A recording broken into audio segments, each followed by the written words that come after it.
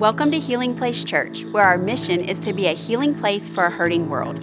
Listen each week for updated content and be sure to share with your friends. We hope this podcast is a blessing and a resource to you as you pursue God daily. Fantastic. If you have your Bibles, turn to Philippians chapter 4. Hey, and what about Bishop Wallace last Sunday? Was that fun or what? Oh my goodness. I watched online. Rachel and I were in Southern California. Hey, Southern California is beautiful. The weather is gorgeous. I can see why people move to Southern California. But there ain't no place like South Louisiana. Come on, somebody. Hey, they may have good weather in California, but the best food in the world is right here in South Louisiana. Come on.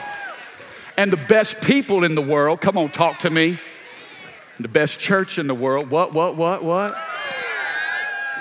But we were away last weekend and watched Bishop Wallace, and man, what a fantastic word he brought us. I thought it was such an amazing experience for some of the Oasis Christian family to come join us here at HPC. I think it speaks so well of the unity that we have in the kingdom. Amen? Well, before we get started, I read this past week. I thought this would be a great way to launch us into the topic today. There were three sisters that all lived together. They were ages 92, 94, and 96. They all lived together in one house. And one night, the 96-year-old, she draws a bath. She puts her foot in the tub, and then she pauses. She yells down to her sisters, "Was I getting in the bathtub, or was I getting out of the bathtub?" Well, the 94-year-old yells back, "I don't know, but I'll come up and help." So she starts up the stairs and then pauses. And then she yells, "Was I going up the stairs or was I coming down the stairs?" Well, the 92-year-old sister was sitting at the table just shaking her head, just smiling. She said, "When I get old, I sure hope I never get that forgetful." Then she knocks on wood just for good measure. Then she yells, "I'll come up and help both of you as soon as I see who's at the door." Oh, come on. How many know that's where we're all going? Come on, somebody. You got a few marbles right now, but man, they're slipping by the moment. The title of the message today is simply this: Are you out of your minds? I want to talk to you about your thoughts. I want to talk to you about what's happening right here in between your ears. You know, there's sometimes a conflict between our head and our heart. You know, we come to church and you sense something. In worship, you felt the power of God, the presence of God. We sang about the holiness of God. Your heart is alive. But I think the challenge for most of us is right here in our head.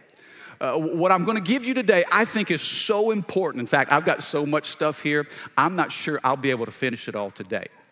In fact, I may have to do a part 2 on Wednesday night. If you want to catch the rest of it, be back here Wednesday night. But I think what we're talking about today is so important. For some of you, it's the critical piece between victory or defeat. But between healing and continual brokenness, between total bondage or ultimate freedom, it's right here what happens in your mind.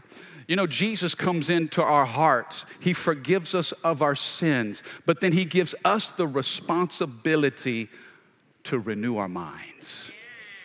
You know, I think it was A.W. Tozer that once said, the most important thing about you is what you think about when you think about God.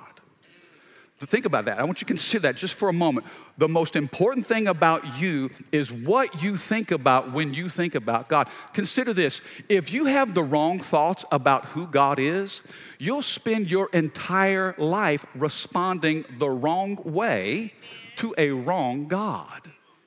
And I think the enemy will confuse our heads. He'll place all kinds of strife and animosity, lies, confusion, deceit. He wants your mind to be messed up. I want you to think about this. The power of your thought life. I want you to see this progression. It starts with a thought, and then your thoughts produce words, okay? Once you see this unfolding, a seed of a thought is so powerful. But if you have a certain thought in your mind, it will eventually manifest in words that come out of your mouth.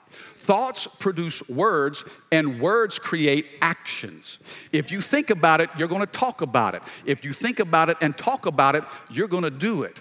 And what you do consistently, your actions build habits. Come on, talk to me. Are you with me? And now this can work for you or it can work against you. How many of you have some habits in your life that you wish you could get rid of? Things that you're trying to break. Why do I always do that? Why do I always say that? Well, maybe it's because you're always thinking that. You with me? Thoughts create words. Words produce actions. Actions build habits. And your habits will establish your character. Think about it. What you do repeatedly, over and over again, these habits are shaping your character, and ultimately, your character is the trajectory for your destiny. Do you see how it all starts with the seed of a thought? Your thoughts are powerful. And if the truth were known, sometimes we underestimate the power of a thought, and that thought begins to grow, and the fruit of our life that it produces is something that we're not happy with. And God's saying, if you want to change your life, you got to change your thinking. Some of us suffer from what I call stinking thinking. Nod your head if you know what I'm talking about. Yeah, I remember years ago, Rachel and I lived in apartments off of Bluebonnet. And one afternoon, we were cleaning the apartment, and I had to hustle because I needed to get to the church office for a meeting that I was to have. And so I cleaned up all the trash. That's my job. My job still to this day is to take out the trash. So every bathroom, every bedroom, the kitchen, I got all the trash bags together, and I put it at the front door because on my way, I had to hurry. I had to get to the church for a meeting. I grabbed that bag, and I threw it in my car because the dumpster was at the front of the complex. Okay, so I drove a little 1988 Dodge Omni. Okay, little hatchback, little two-tone gray. The lining in the ceiling was coming apart and resting right here on my head. I mean, my door handles were broken, so I had to leave the windows down and kind of do the Dukes of Hazzard, the slide in to get in and out. So I threw the trash bag in the back of my Omni, and I'm rolling to the church. I got to the office and took care of my meetings, worked 3 or 4 hours, jumped back in the car, and I'm like, something smells funny up in here. I had forgotten to throw that trash bag in the dumpster on my way out of the apartment. I left that trash baking in my car all afternoon. I jump in my car, I'm leaving, I'm thinking, something smells funny up in here. I hear something in the back seat. It was an alley cat. Jumped into my car and was just all up in that garbage. It was a soupy, trashy mess. I don't know who got out of the car faster, that cat or me. But I want you to think about it. If you don't take the trash out, come on now, your whole life will stink. I mean, and some of you have polluted. Man, God's trying to do some amazing things. Man, Jesus is in your heart, but your head is a mess. And if you have a bad thought, it will pollute your life and it will attract things in you and to you, come on somebody, that don't belong. The first step to right living is right thinking. If you have your Bibles, turn to Philippians chapter 4. I want to take a single verse of scripture. Philippians chapter 4, verse 8. In this one verse, give you 6 thoughts. Paul said it this way in Philippians 4, verse 8. And now, dear brothers and sisters, one final thing. Fix your thoughts. Come on, hum at me today. Come on, some of you have broken thoughts, busted thoughts. God's saying, fix your thoughts on what is true. Think about things that are honorable. Set your mind on stuff that's right and pure and lovely and admirable. Do you see those 6 things? I'm going to read that again. Fix your thoughts on what is true and honorable, what's right and pure, things that are lovely and admirable. Think about things that are excellent and worthy of praise. You see, what Paul is giving us today is a filter. Everybody say filter. Okay, now when I say the word filter, do you think about your air conditioning unit at the house? Some of you are like, oh man. How many of you, it's been a while since you changed that filter? Yeah, you don't really think about it until stuff breaks.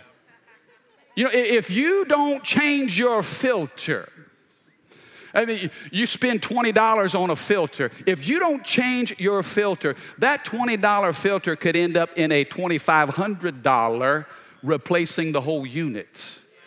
What's the purpose of a filter? It's to clean the air. It's to get the filth and the debris. It's to catch that stuff so it doesn't circulate in your house. What Paul is giving us here in this one verse is a filter for our thoughts. And I want to do my best to cover as much ground as I can today to give you the specific things that he told us to set our mind on. If you're taking notes, number one, write this down. He says, think about things that are true. Here's a filter for our thoughts. Is what I'm thinking true? Number one, ask yourself this question: am I living in reality?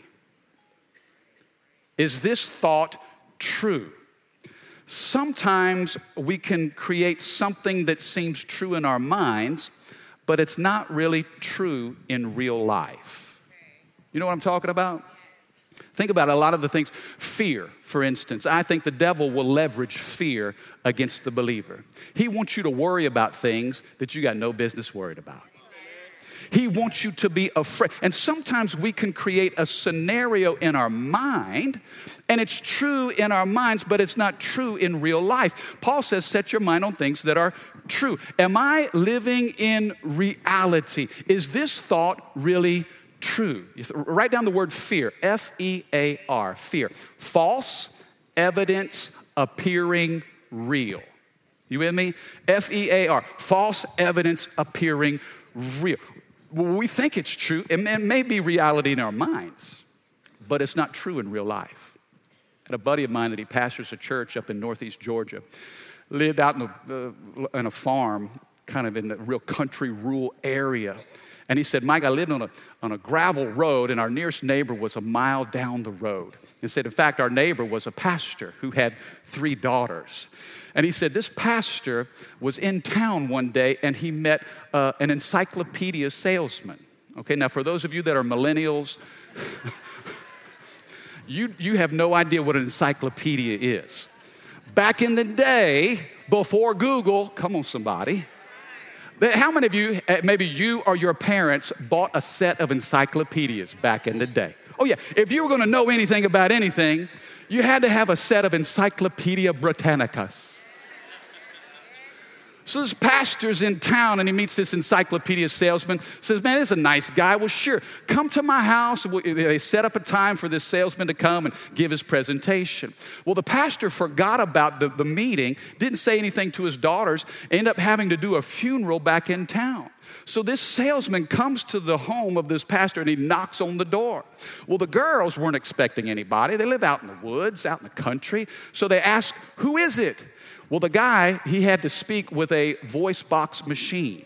So he didn't have a regular, but he had to take, have you seen that? So he's talking in a strange voice. Well, the girls get spooked.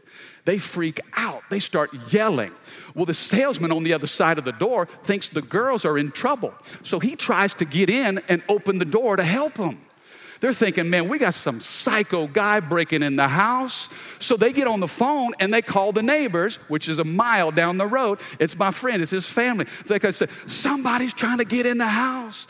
Well, the salesman couldn't get in to rescue the girls, so he goes for help, jumps in his car and drives to the neighbor down the road. Well, you know, if you have trouble in the country, fellas, what's the first thing you grab? Jeff said, my daddy grabbed the gun because our neighbors were in trouble. So this salesman comes to the door and begins to knock on the door at the same time that Jeff's dad opens the door. And so it looks like he's trying to punch him. So he said, my dad took the butt of that gun and boom, jacked this guy in the jaw, knocked him back. He fell on the hood of his car. My dad put that gun in his face and said, who are you? And the guy tries to reach in his pocket, to get his voice box machine. He says, get your hands up. Man, the guy just breaks down and cries. Jeff said, my dad realized, wait, something's not right here. He found out what was going on. He said, my dad felt so bad for this salesman that, man, we invited him in for dinner, fixed him a nice country meal, biscuits and gravy, come on somebody, and we bought not one but 2 sets of encyclopedias. Now, how many of you know, I feel the Holy Ghost right here. The devil will lie to you, and he'll place a thought in your mind, and you think it's true, but it's not. It's a false narrative. Some of you are living under a false narrative. You've heard something for so long. I'll tell you what, and I love social media. I think it's a powerful tool. But I want to tell you this, it's a dangerous tool as well. Man, you see people posting stuff and you're thinking, man, their life's perfect. Man, look at them. Everything they post, it's like, wow, they're healthy.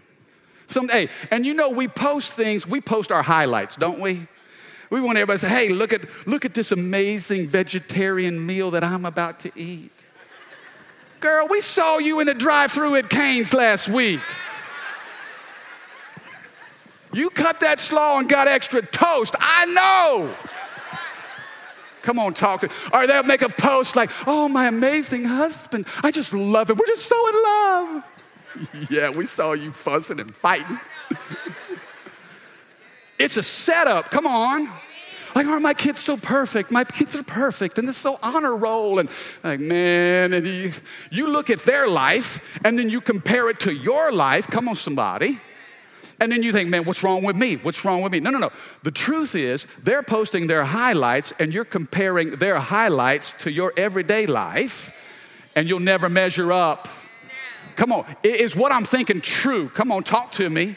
Am I living in reality? The truth is, some of you need to take a break from social media. Hey, I'll be honest. I've had to press pause for some moments because every time I look at social media, I either get jealous or I get judgmental. Can I have an amen from all the honest folks? Y'all looking at me like y'all holy and stuff. See, the devil will plant something in your mind and you think it's true. You think it's real, and you'll shape your life around it. Come on, am I talking to anybody? Okay, let me give you another example, okay, because I've seen this. In 26 years of ministry, I have seen this. People that at one time would come to church, and man, God was doing a work in their life, but then they kind of slip out of church, or they begin to go back to old friends. Watch this. When you go back to old friends, you go back to old sins. One subtle compromise after another, and now they're in darkness. They're back in darkness. And the devil will place this thought in their mind: you can never show your face back in that church again. That's what he'll tell them, because you know what? They're all judging you. They're talking about you. You won't be welcome in that church. Don't even try to go back. You've messed up. There is no going back. Do you see how the devil will take that thought and keep them out of church? Listen, if you've fallen off the wagon, get back up again. This is not a perfect house. Hopefully, this is an authentic house. Man, we're not keepers of the aquarium. Come on, somebody. We are fishers of men. And so if you're broken, or if you're bruised, if you're wounded, or maybe you've fallen off, brush off the dust, get back up, get in the house of God, and God can meet you right where you are. Come on, can I have a better amen? Boy, I like what we're stepping into today. Paul said in Romans chapter 12, verse 2, he says, and do not be conformed to this world, but be what? Okay, be transformed. Now, there's a difference between being conformed and being transformed. How many of you want to be transformed? You see, culture, media, movies, TV, everything around you is trying to conform you. They want you to think like them, act like them, walk like them, talk like them, do like them. Man, they want you to be a robot. And God says, no, I've created you for something higher. If you're not transformed, you'll be conformed.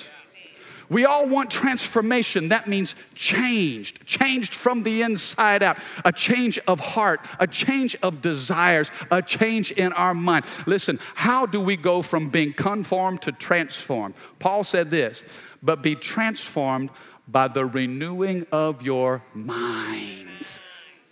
Right here, you see, the issue is not your heart. I'm gonna tell you this, your heart is in the right place, or else you wouldn't be here today. There's something stirring in your heart that longs for more of God. Guess what? Jesus is in there. He's doing a work right here. But now he's saying, listen, you have the responsibility to renew what's happening here. You've got to get your heart and your head in alignment. Can I have a good amen?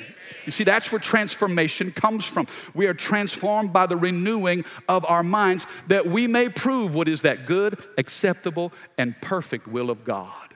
You see, the truth is this. If you want to step into a new reality, you've got to have a new mentality. You can't step into a new reality and carry an old mentality. Don't allow old thoughts to pollute your reality and where God is taking you. Some of you dragging things from the past. Some of you are reminding God of things that he's already forgotten. He's saying, no, you've confessed it. I forgave it. I've thrown it into my sea of forgetfulness. Why are you reminding me of something I don't even remember? You see, you bringing it up, but God's already forgotten it. He's saying, it's under the blood.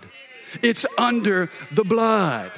God's saying, listen, if you want to step into a new reality, you have to have a new mentality. That's a big filter. Is this thought true? Am I living in reality? What have you made real in your mind that isn't true in real life? If it's not true, then don't give any credence to it. Number one, fix your thoughts on things that are true. Number two, write down the word honorable. He says, think about things that are honorable. And the question I have beside that I think you need to write down is this. Does this thought lift me up or does it pull me down? This thought that's in my head, is it lifting me up? Is it causing me to go higher? Or is it pulling me down? You see, the word honorable is defined as noble, lofty, majestic, awesome things that lift the mind above the world's dirt and scandal. Research tells us that the average person thinks 80,000 thoughts a day. 80,000 thoughts you will think. And they are random too. How many of you just driving down the road, you get a random thought? And you're like, man, where did that come from? Or how many of you just kind of singing a song, you're like, man, why am I singing that song? Well, it was on the radio 30 seconds ago. You know, you get random crazy thoughts, but each thought that comes in, and listen, for the longest time, I never realized the responsibility that I had when it came to my head. I never did. I just thought, well, whatever thought pops in my head, I guess I'll think about it. You know, and man, let me tell you what, a billboard, advertising, that's why you get, you know, even when you're surfing the internet, pop-up ads, man, there's all kinds of clickbait that's out there. And the enemy of your soul wants you to, hey, think about this. What about this? And trying to pull your thoughts in certain directions. And Paul says, fix your thoughts on things that are honorable. In other words, if this thought pulls me up, I need to dwell on that. But if it's pulling me down, I need to discard that. Now, you can't always help what thought flies into your head. But you can determine how long that thought stays there. Mama used to say it like this, son, it's not a sin for birds to fly over your head, but it is a sin if you let them build a nest. Can I have a better amen? Something random, something crazy. Okay, man, where did that come from? I don't know, but is it true, number one? And then number two, is it honorable? Does it lift me up or is it pulling me down? Now I want to give you a couple things that I think can help you. Things that you can meditate on. If you're struggling with negative thoughts, because hear this. Scripture says in Proverbs 23:7, for as a man thinks in his heart, so is he. Consider that. As a man thinks in his heart, so is he, or so does he become. In other words, wherever your mind goes, the man will follow. If I were to tell you, okay, in your mind right now, I want you to think about hot, fresh donuts, baptized in oodles and oodles of sugar. Where are you right now? Oh yeah, you're at Krispy Kreme right now, aren't you? Your mind, you have left church, you out there on Plank Road, and man, you're looking to see if the light is on. Come on, somebody. And you see that conveyor belt of donuts, right? And you're thinking, man, put me on that conveyor belt. Come on, somebody. Give me that full body glaze right there. Come on, talk to me. Sugar. Yes, you thought about it. So in your mind, you went there. You think about it long enough, you're going to get in your car and say, you know what? I wonder if the light is on. Some of you are going to leave church today and say, we need a donut. Why? Because where the mind goes, the man follows. Now, if this thought is negative, it's going to pull you down. If it's positive, it's going to lift you up. You say, Mike, how do I think positive thoughts? Let me give you a quick list. First of all, ask yourself this. I want you to do this right now. What are 3 things that you're thankful for right now? I want you to list, if you're taking notes, write down 3 things that you are thankful for right now. What are you thankful for? I'll tell you what comes to my mind. I'm thankful for health. I'm thankful that I was able to get out of bed today. Both feet hit the floor. I got dressed. I ate breakfast. I'm thankful for cornflakes. Come on, somebody. God bless cornflakes. I'm thankful for worship. I'm thankful for this church. I'm thankful for the body of Christ. It's amazing how when you begin to identify what you're thankful for, you see what's happening, this inventory in your mind, it's lifting your spirit. If you think about things you're grateful for, it will pull you higher. The second thing I want you to consider is this. Who are 3 people that you love the most? Write their names down right now. Who are 3 people that you love the most? I think about my wife. 23 years, and I'm still her hunka burning love. Listen, we took the kids to a movie the other night. Now, we hardly ever, Rachel and I never went to the movies when we dated, not one time. We never saw 4 years of dating, never went to the movie theater. Isn't that crazy? So I could count maybe on both hands the number of times I've been to the movies. We took the kids to see Lion King the other night. So yeah, it's amazing. Now, they got these full-out reclining chairs. It's crazy. I mean, you got to pick your seat. I mean, it's like an airplane. You got a ticket that's got, this is my seat, and you press a button, you kind of, man, and when they got that into the scene of Simba and Nala, and they were kind of reunited, and can you feel the love tonight? Boy, I just felt that just warm kind of come all over me. I leaned over at Rachel, just kind of feeling that. We were in a moment. Now snuggling with her in the movies over Lion King. And the kids are looking at us like, that's disgusting. It's gross. It's like, hey, how you think you got here? Come on. Who do you love the most? What are you most thankful for? Who do you love the most? Now write this down. What are 3 personal strengths or positive traits that you have? Think about you. Now, what are 3 strengths in your life? Some of you feel uncomfortable considering what you're good at. Well, I felt it. As soon as I said, what are your strengths? What are you good at? There was something that rose up inside of you that wouldn't allow you to go there. You know why? Because you've been told your whole life everything that's wrong with you. And you've thought about, if I were to ask you, list 3 things that you're terrible at, you could give me 20. But if I ask 3 things that you're good at, some of you struggle to identify 1. Come on now.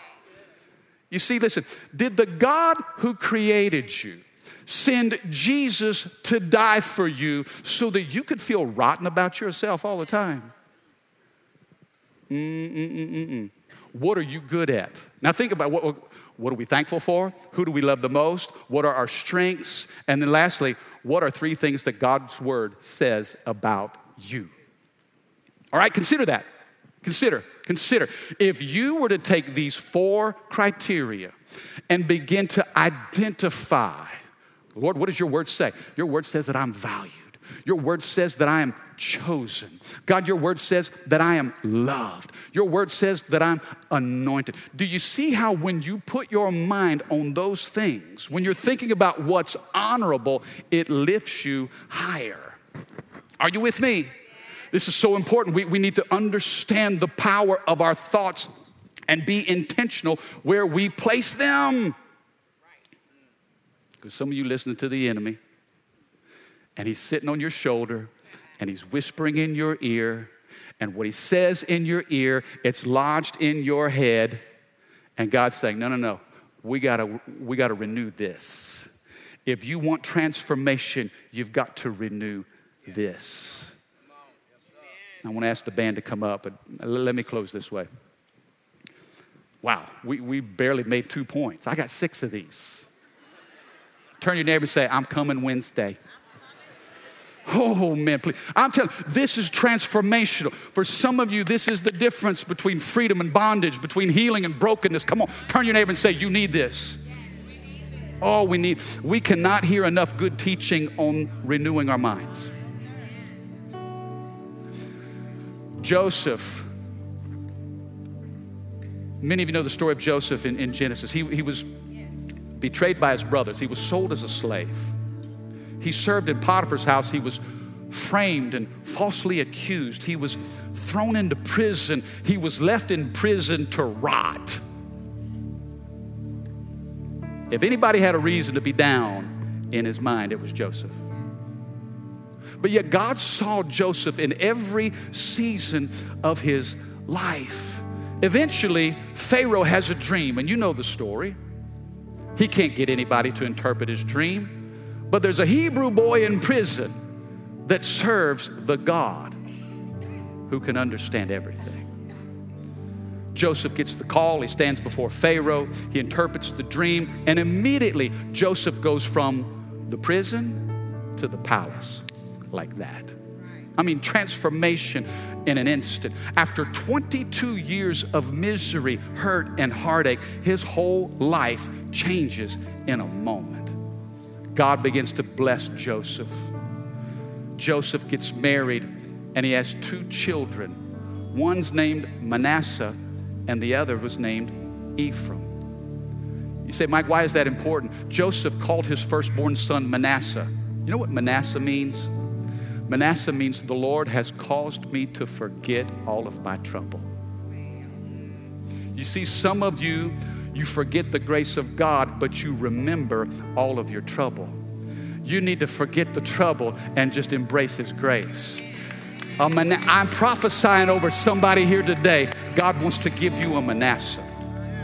The Lord has caused me to forget all of my trouble, all of my pain, all of my hurt, all of my heart. You say, Mike, are you out of your mind? How could I possibly forget that? Some of you are locked up in a prison of pain because you cannot let go of the past. God's saying, oh, if you'll trust me with your future, I got grace to cover your past. Trust me with your future.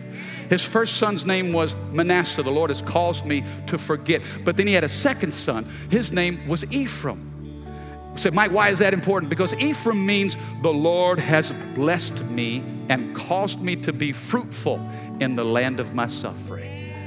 He was in Egypt, but Egypt was not in him. You see, he had suffered, but God had caused him to be fruitful. Ephraim means the Lord has blessed me and prospered me, even in the midst of my suffering. And I'm speaking that over somebody here today. Somebody needs to receive that. Even in the land of your affliction, God will cause you to prosper and flourish. Well, so the story goes, his brothers are reunited with him. His father comes from Canaan because there's famine in the land. They heard there was food down in Egypt, and Joseph just so happens to be the prime minister who's over all the food program. So he's reunited with his dad, and his dad was just like, I thought I'd never see you again. See, some of you have given up hope, and there's a dream that you've just said goodbye to. You thought you'd never see it again. God's like, wait a second, I'm not done yet. I'm not done yet. I'm still writing the story. You don't like the chapter that you're in now. God's getting ready to turn the page. He says the story's not over. Jacob is reunited with Joseph, and then he sees Joseph's sons, Manasseh and Ephraim. And he says, bring these boys to me. Now watch this. I've never preached a sermon on this, but I'm telling you, there is something in this message right here. He says, I claim these boys as my own. They're not just my grandsons, they're my sons. And he says, I want to pray a blessing over them. So Joseph brings Manasseh and Ephraim before his father. And Jacob extends his hands to pray a blessing over them. And you know what he does? He crosses his arms. He crossed his arms. And Joseph looks at it and says, well, wait, no. That your right hand is supposed to go on my oldest son and your left hand on his younger brother. You see, the right hand was the hand of authority, the hand of blessing. Manasseh was the firstborn. He was supposed to have the favored blessing. But Jacob crossed his arms. He said, Joseph, leave me alone. I know what I'm doing. I know what I'm doing. I may be old, but I'm not confused. Come on, somebody. Listen, God has not forgotten you. When you were not in line to receive a blessing, God crosses his arms. He says, I have you. I see you. I know you. When there were other people that were more talented, when they were better skilled, they had better capacity, better opportunity, God says, no, I'm crossing my arms. You see, listen, you need to think about things like this. You need to set your mind in a place of victory, and you'll end up with victory. Too many of you have let your mind rest in a place of defeat, and you wonder why you struggle to be victorious. Listen, let's shift gears in our minds. How many have received that today? Thank you for listening. Take a moment and subscribe so you can become a part of the community here and stay up to date with what is happening at Healing Place Church. For more information about HPC, visit healingplacechurch.org.